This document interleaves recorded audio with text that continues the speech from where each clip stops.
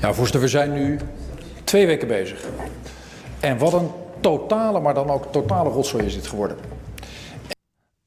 Dankjewel, Wolfke. En nu doorpakken, hè?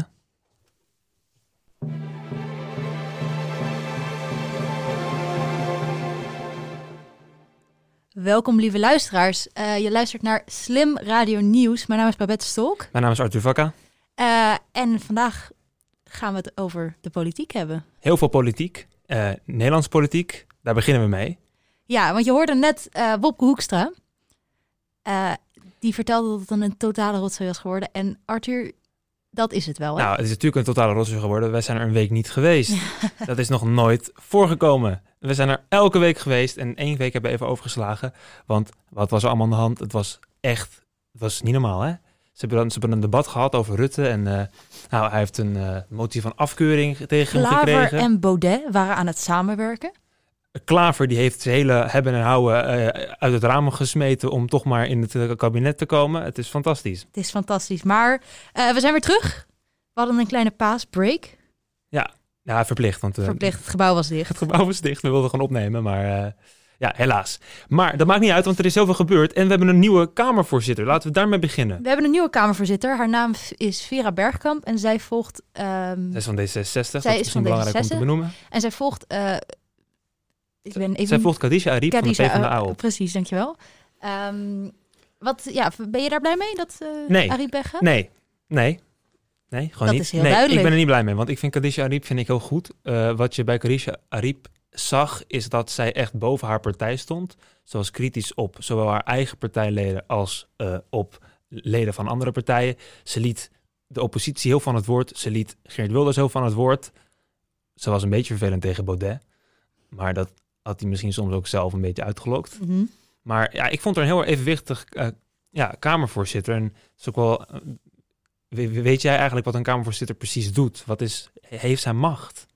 Heeft zij macht? Ja. Zij leidt de discussies. Mm-hmm. Dus in die zin heeft ze wel macht. Ze kan gewoon iemand zeggen, nee, het is nu...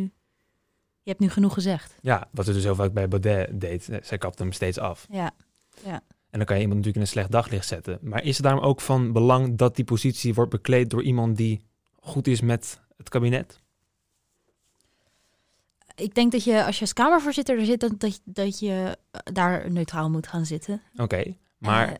Maar dat betekent niet dat Vera Bergkamp dat niet kan. Ook al komt ze van D66. Denk je dat Vera Bergkamp dan niet een klein beetje daar zit, omdat de VVD en D66 dachten, weet je, zullen we even een 1-2'tje doen? Een 1-2'tje doen. Dat durf ik niet zo te zeggen. Nee? Dat weet ik niet. Want het is wel bijzonder, hè? Normaal is het echt nog nooit voorgekomen dat het dus in 1 ronde lukt. Want meestal heb je meerdere rondes bij zo'n voorzitterschapverkiezing. Mm-hmm. Want het waren 3 mensen. En Bosma is het Martin Bosma? Martin Bosma? Ja, van de PVV. Ja, ik vergeet altijd zijn voornaam, want ik vind zijn achternaam echt heel leuk. Ja, ik weet niet of het Martin is. Ja, maakt allemaal niet uit. Bosma, dat is sowieso, hij is van de PVV. Volgens mij kreeg hij iets van 24 stemmen. Khadija Arib kreeg echt maar 38 stemmen. Dat is helemaal niks. Nee. En Vera Bergkamp kreeg 74 stemmen. Dat kan helemaal niet. Dat kan helemaal niet? Nee, het kan echt niet. Nou ja, ik ben denk een beetje een complotdenker. Denk je dat dat ondemocratisch gebeurd is? Ik denk dat het ondemocratisch... Dat kan toch nauwelijks. Je moet het toch afspreken met elkaar. Je gaat toch niet... Heel VVD heeft voor haar gestemd. Dat is heel erg opvallend. Ja, maar dat is toch best logisch als je... Ja. Nee, eigenlijk niet. Want eigenlijk kan je als partij hoef je niet per se op 1 voorzitter te stemmen. Je kan gewoon als Kamerlid dat zelf doen. Maar ja, die VVD bestaat uit allemaal volgelingen. Denk jij, Arthur, om even het gesprek een klein beetje naar een andere richting te duwen. Komt er wel een kabinet? Komt er wel überhaupt... Hebben we die verkenner uiteindelijk wel nodig? Tjeerd Ilk Willink. Ja, had ik me goed uitgesproken? Cenk Willink. Cenk Willink. Oké, nou hij is van de PvdA. Hij heeft het al echt veel vaker gedaan. Dus hij is nog een keer teruggevraagd, omdat hij het dus heel goed doet. Want wat doet hij nu? Wie is dit? Ja, je hebt het net gezegd, hij is eigenlijk een verkenner, maar hij is eigenlijk een formateur. Hij stelt eigenlijk gewoon het kabinet gaat hij samenstellen. Want dat is nodig, want er zijn natuurlijk allemaal verschillende partijen die met elkaar willen samenwerken en die al hun belangen uit het raam willen gooien, zoals GroenLinks. Even voor de misschien niet heel erg politiek volgende luisteraar. Afgelopen week heeft Rutte... werden gestemd over het vertrouwen in Rutte. In verband met... naar aanleiding van een papier waar de naam Omtzigt en de functie van Omtzigt op stond. En die motie van wantrouwen heeft het niet gehaald in het parlement, maar eigenlijk heeft CDA, Kaag... het CDA, D66 en de ChristenUnie... die hebben die motie van wantrouwen niet gesteund, maar wel een motie van afkeuring ingediend. En 3 dagen later zei de ChristenUnie nog steeds, Gert-Jan Segers zei nog steeds, dat ze niet met Mark Rutte in zee wilden gaan. Ja. Dus een kabinet zoals het er nu is, gaat er gewoon niet komen. Nee, en Cenk Willink, die dus nu ingesteld is om wel een kabinet te vormen, die zegt, mijn voornaamste doel is om het vertrouwen te herstellen. En het moet nu dan dus niet draaien om de personen, maar om de functies. Maar de grote vraag is natuurlijk, komt er een Rutte 4? Ik hoop het wel, want dan krijg ik een kratje bier. Ja, we hebben een weddenschapje. Hij ruimt, yes. We hebben een klein weddenschapje. Ik had verloren, want ik had gezegd dat Trump ging winnen, want ik was heel erg pessimistisch ingesteld. Maar helaas, toen moet ik jou een kratje bier geven. Ja, helaas. Ja, voor jou gelukkig. En voor de wereld misschien. Voor de wereld, ja oké. Maar ik wilde gewoon winnen. Maakt me niet uit. Maakt me niet uit of Trump. Nee, ik wilde gewoon... Ik bedoel, ik ben ook niet voor Mark Rutte 4, maar ik wil wel gewoon... Je wil dat kratje bier, ja. Nou, ik denk het wel. Want als je kijkt naar hoe de partijen nu samenwerken, daarom zit ik dus steeds te zeggen over dat Kamervoorzitterschap, dat het gewoon doorgestoken kaart is. Want het is gewoon gedaan. D66, die het vertrouwen was geschaad. Wat heeft VVD gedaan? VVD heeft afgesproken, oké, jullie mogen een Kamervoorzitter kiezen. Dat is gunstig voor jullie. Dat is gunstig voor ons. Kom in het kabinet. Kom samenwerken. En dan lossen we het samen op. Zij samen zijn veel beter af dan alleen. Allebei de kanten. Want als VVD alleen moest samenwerken, zonder D66, komen ze er pas met 7 partijen. Andersom, precies hetzelfde verhaal. Dus het kan eigenlijk niet anders. Of nieuwe verkiezingen. Ben je daar voorstander van? Ik denk dat het of Rutte moet aftreden of nieuwe verkiezingen is. Als er een Rutte 4 komt, dan denk ik dat dan word ik echt wel een beetje boos gewoon. Waarom? Omdat ik eigenlijk al vond dat Rutte dat moet aftreden vanwege de toeslagenaffaire. Dat is niet gebeurd. En nu is hij weer met een leugen weggekomen. En hij geeft het zelf aan. Iedereen zegt dat er een probleem is met de bestuurscultuur in Den Haag. Dat de bestuursstijl niet goed is. Mark Rutte is onderdeel daarvan. Hij heeft 10 jaar lang die bestuurscultuur gehanteerd of zelfs gecreëerd. Dus zijn positie is voor mij gewoon onhoudbaar. Ja. Hoe kan hij dat voor zichzelf nog goed praten dat hij daar nog zit? Nou, omdat hij het voor zichzelf ook goed heeft gepraat. De toeslagenaffaire, die aanval heeft hij ook goed gepraat. Weet je, dat hij de doden, het aantal niet precies wist. Dat was hij ook weer vergeten. Hij had de bonnetjesaffaire was hij vergeten. Hij was vergeten dat Zijlstra was naar Rusland. Wist hij ook niet. Dat Zijlstra over had gelogen. Dus ja, hij praat het steeds voor zichzelf goed. En kennelijk werkt het, want we hebben weer massaal op hem gestemd. Maar word jij niet... Ik werd echt een beetje boos. Ik was dat debat op een gegeven moment aan het kijken. En toen... Ja, hoeveel uur heb je daarvan gekeken? Ja, echt veel te veel. Ja, hoeveel? Ik weet niet, ja... Tot hoe laat heb je gekeken? Tot 1 uur of... Nou, ik ging om 1 uur of 1:15 slapen. Oh man. Maar toen werd ik wakker weer van mijn huisgenootjes die een beetje geluid aan het maken waren. En toen werd ik wakker dus om 3:30 en toen heb ik weer een stukje gekeken. Ik zal niet vragen wat voor geluid ze aan het maken waren, maar ze waren waarschijnlijk naar het debat aan het kijken. Ja, nee, sorry.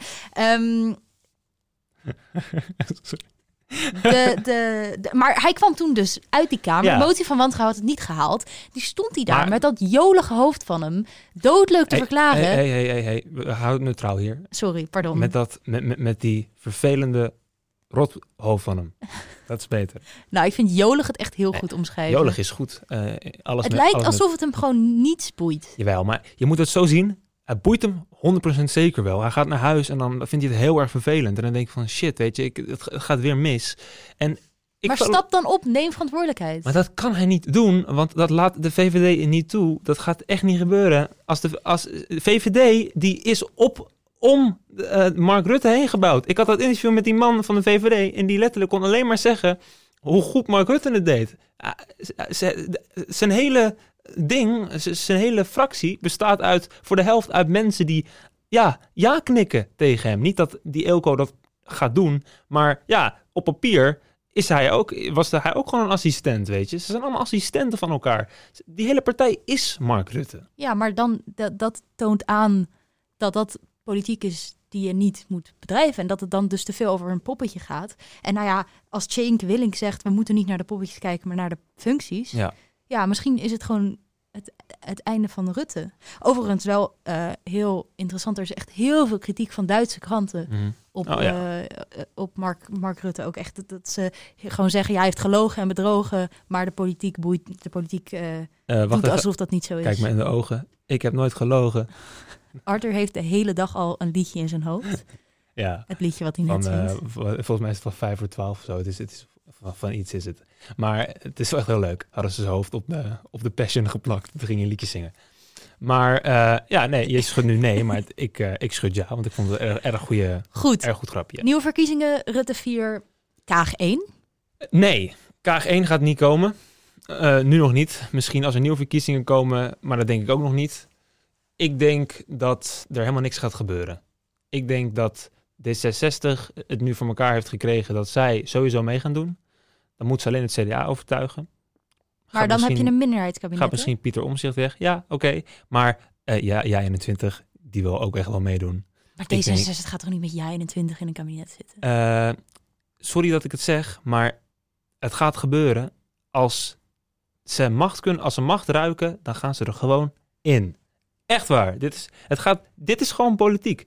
Het is heel erg gemeen. Het is heel erg, vies. Het zijn allemaal vieze spelletjes. Maar het is gewoon zo. Nou, ik heb wel een iets optimistischer beeld ervan. Maar laten wij naar een ander land gaan.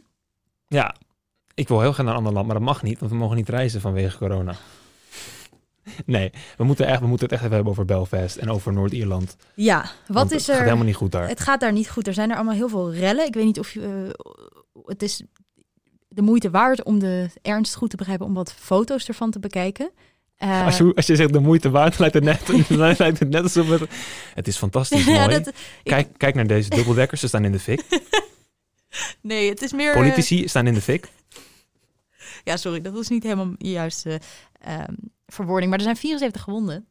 Veel, hè? Door deze... Veel in 7 dagen nu. Ja. Echt heel veel. Ja. Wat is er allemaal aan de hand? Waarom worden er bussen in de fik gestoken? Dat is een heel erg ingewikkeld verhaal. En ik denk dat we eigenlijk terug moeten gaan naar het verleden. Want je hebt natuurlijk Noord-Ierland en Ierland. En die zijn, eigenlijk is dat één land. Maar ze zijn gescheiden omdat Noord-Ierland bij Engeland kwam. Verenigd Koninkrijk. Ja, ik zeg altijd Engeland, maar het is het Verenigd Koninkrijk. Je hebt helemaal gelijk. Maar in mijn hoofd is Engeland het hele grote ding. Londen is ook gigantisch groot. Londen steekt helemaal van de oost naar de westkust, weet je wel. En dan...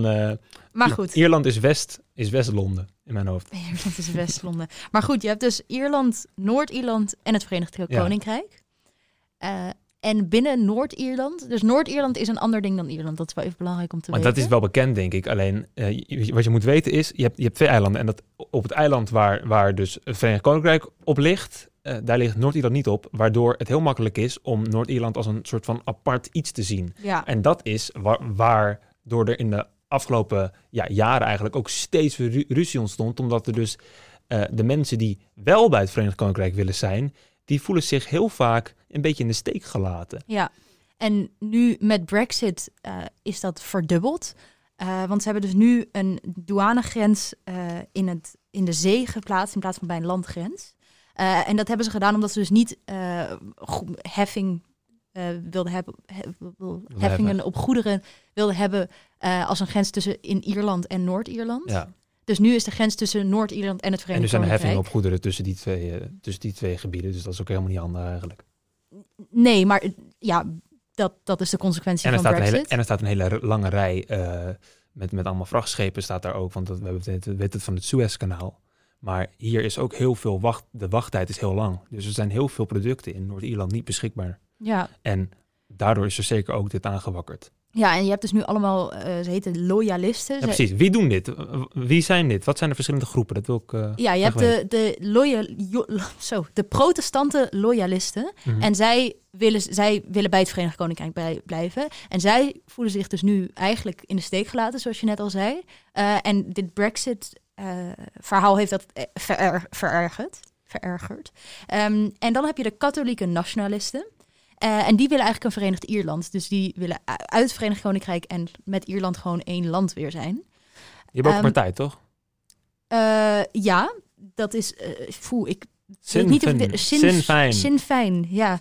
Onze collega die uit Ierland komt, die sprak het net heel mooi uit. Maar...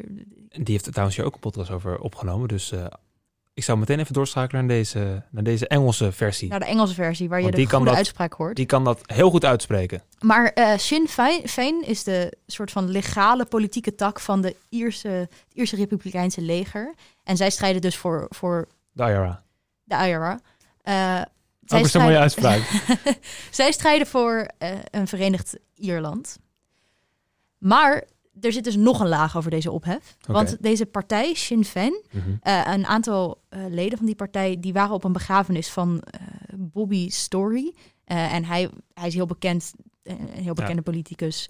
Die, ontzettend bekend. Nou ja, die Ierland verenigd wil zien. Maar ze hebben er allemaal coronamaatregelen over verbroken. Ja.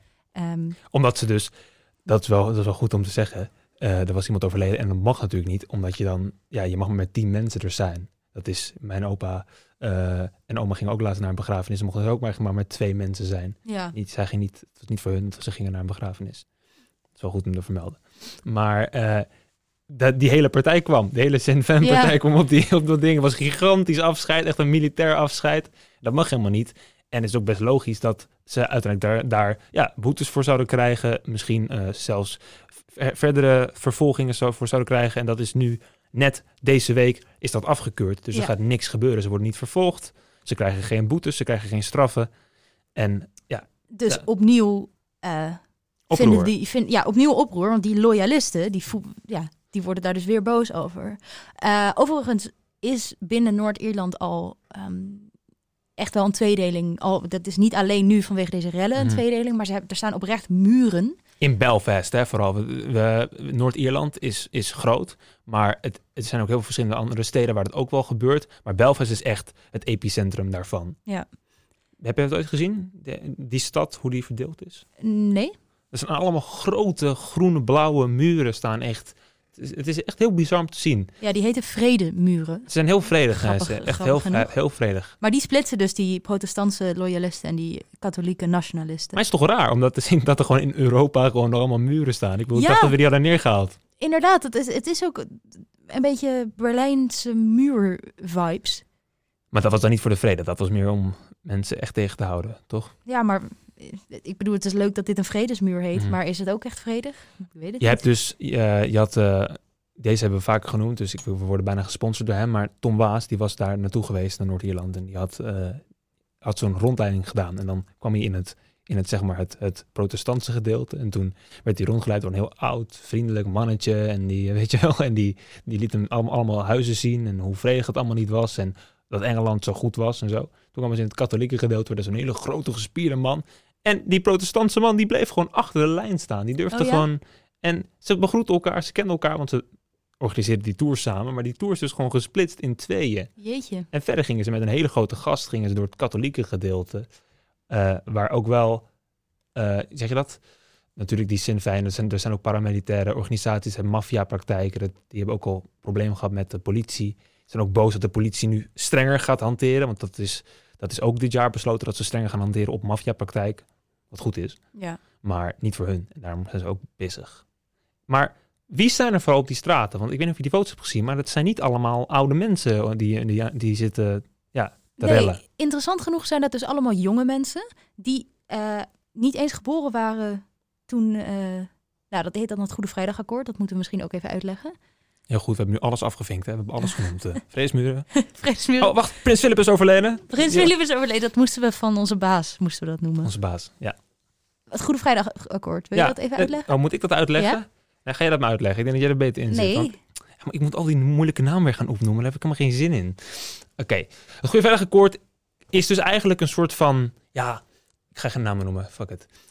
Je hebt gewoon de protestanten en je hebt de katholieken. En die hadden dus eeuwenlang hadden ze discussies met elkaar. Ze hadden... Eeuwenlang, dat is niet eeuwenlang. Ze hadden jarenlang hadden ze discussies met elkaar. Ze hadden heel veel problemen met elkaar. En op een gegeven moment is er een vredesakkoord ontstaan. Gemaakt, maar ook een beetje onder druk natuurlijk. Want op een gegeven moment... Verenigd Koninkrijk ging ze er ook heel veel mee bemoeien. Dat vredesakkoord... Dat leeft dus heel erg in die oudere groep. Er zijn ook heel veel... Is in 1998 gemaakt. Er zijn ook heel veel... die was ik vergeten. Goed. Er zijn ook heel veel, want vredige mensen eigenlijk, toch? Die er ook gewoon wonen. Het zijn niet allemaal railschoppers. Nee, maar dat is toch altijd... Het is niet alsof... Als er heel rellen op een plek zijn, betekent niet dat gelijk het hele... Nee, maar het kan wel echt tot het bot verdeeld zijn. En dat is het niet per se. Ja, is dat zo? Nee, Nora zei Nora, onze Ier, zei dat dat niet het geval was. Dat vooral de mensen die rond die tijd leefden of zijn geboren van het vredesverdrag, het Goede Vrijdagverdrag, dat die juist heel erg voelen van oké, het is nu goed, weet je. Ja, maar dus de mensen op straat zijn allemaal mensen die na 1998 geboren zijn. Dus misschien is het ook wel weer wat wij... Maar dit is speculatie, ik weet het niet. Maar misschien is het ook wel weer wat wij ook in Nederland zagen. Dat het toch ook een uitlaatklep is. Ja. Met al die coronamaatregelen om op straat te gaan en te rellen. En, om maskers op te doen en om allemaal bussen te slopen. Ja, daar heb ik ook altijd heel veel zin in. Ja. Nee, ik ken het wel. Ja, dat doe ik altijd vrijdag met mijn vrienden. Altijd Goeie vrijdag, hè? Vrijdagmiddagactiviteit. Denk je dat er een Verenigd Ierland in de toekomst zal komen? Daar vraag je wat. Nee. Nou, dat is een simpel antwoord. Nee, ik weet niet wat ik er nog meer over moet zeggen. Ik denk het niet, want dat is heel erg lastig. Want je hebt niet alleen maar Noord-Ierland en Ierland, maar Verenigd Koninkrijk doet mee. Europa heeft nu zeker ook wat te zeggen erover. Er zijn allemaal handelsverdragen. Er zijn allemaal moeilijke dingen. Het is enorm lastig. Ze moet iets doen aan die grens. Maar waar moet die heen, volgens jou? De Brexit-grens, bedoel je? Is er een betere optie voor in? Maar dat is het gevolg van Brexit. Dus we moeten weer terug. Ik denk sowieso dat Brexit misschien niet het beste idee was. Wij zijn wel ik ben deze podcast, alle vorm van neutraliteit heb ik uit het raam gegooid. Over Brexit? Nou, over Rutte, over Brexit. Ja, niet heel objectief ben ik geweest. Volgende week gaan we een hele neutrale podcast opnemen. Dan hebben we het over jasmijnthee. Jasmijnthee? Ja, want er is iets bijzonders aan de hand met jasmijnthee. Eigenlijk is helemaal niks aan de hand, dus daarom kunnen we daar niet over praten. Nee, het wordt volgende week weer... Over jasmijnthee gesproken. Heb jij nog Wat? Heb jij nog iets... Dit vraag je me elke week of ik een fun fact heb. Nee, ik heb niet geen een fun fact. fact. Nee, niet een fun fact. Heb je nog een aanrader voor onze luisteraars? Oh, een aanrader. Heb je nog iets leuks gelezen, gezien, gehoord? Ja, ik heb wel iets leuks gehoord inderdaad. Er is een klein radiostation, is bezig en die heeft een hele leuke nieuwe stagiair, BNR Nieuwsradio. Oh mijn god. Ja, en die is echt goed hoor, die stagiair. Maar even serieus, die maken een hele leuke show, The Friday Move. En daar is dit ook in besproken. Daar is de rellen zijn daarin voorgekomen. Daarin is Mark Rutte geroost. Dus ik zou die even checken. Heb ik genoeg zelfpromotie nu? Ja, dus als je meer informatie nog wil horen hierover, luister vooral die podcast. En tot volgende week. Tot volgende week.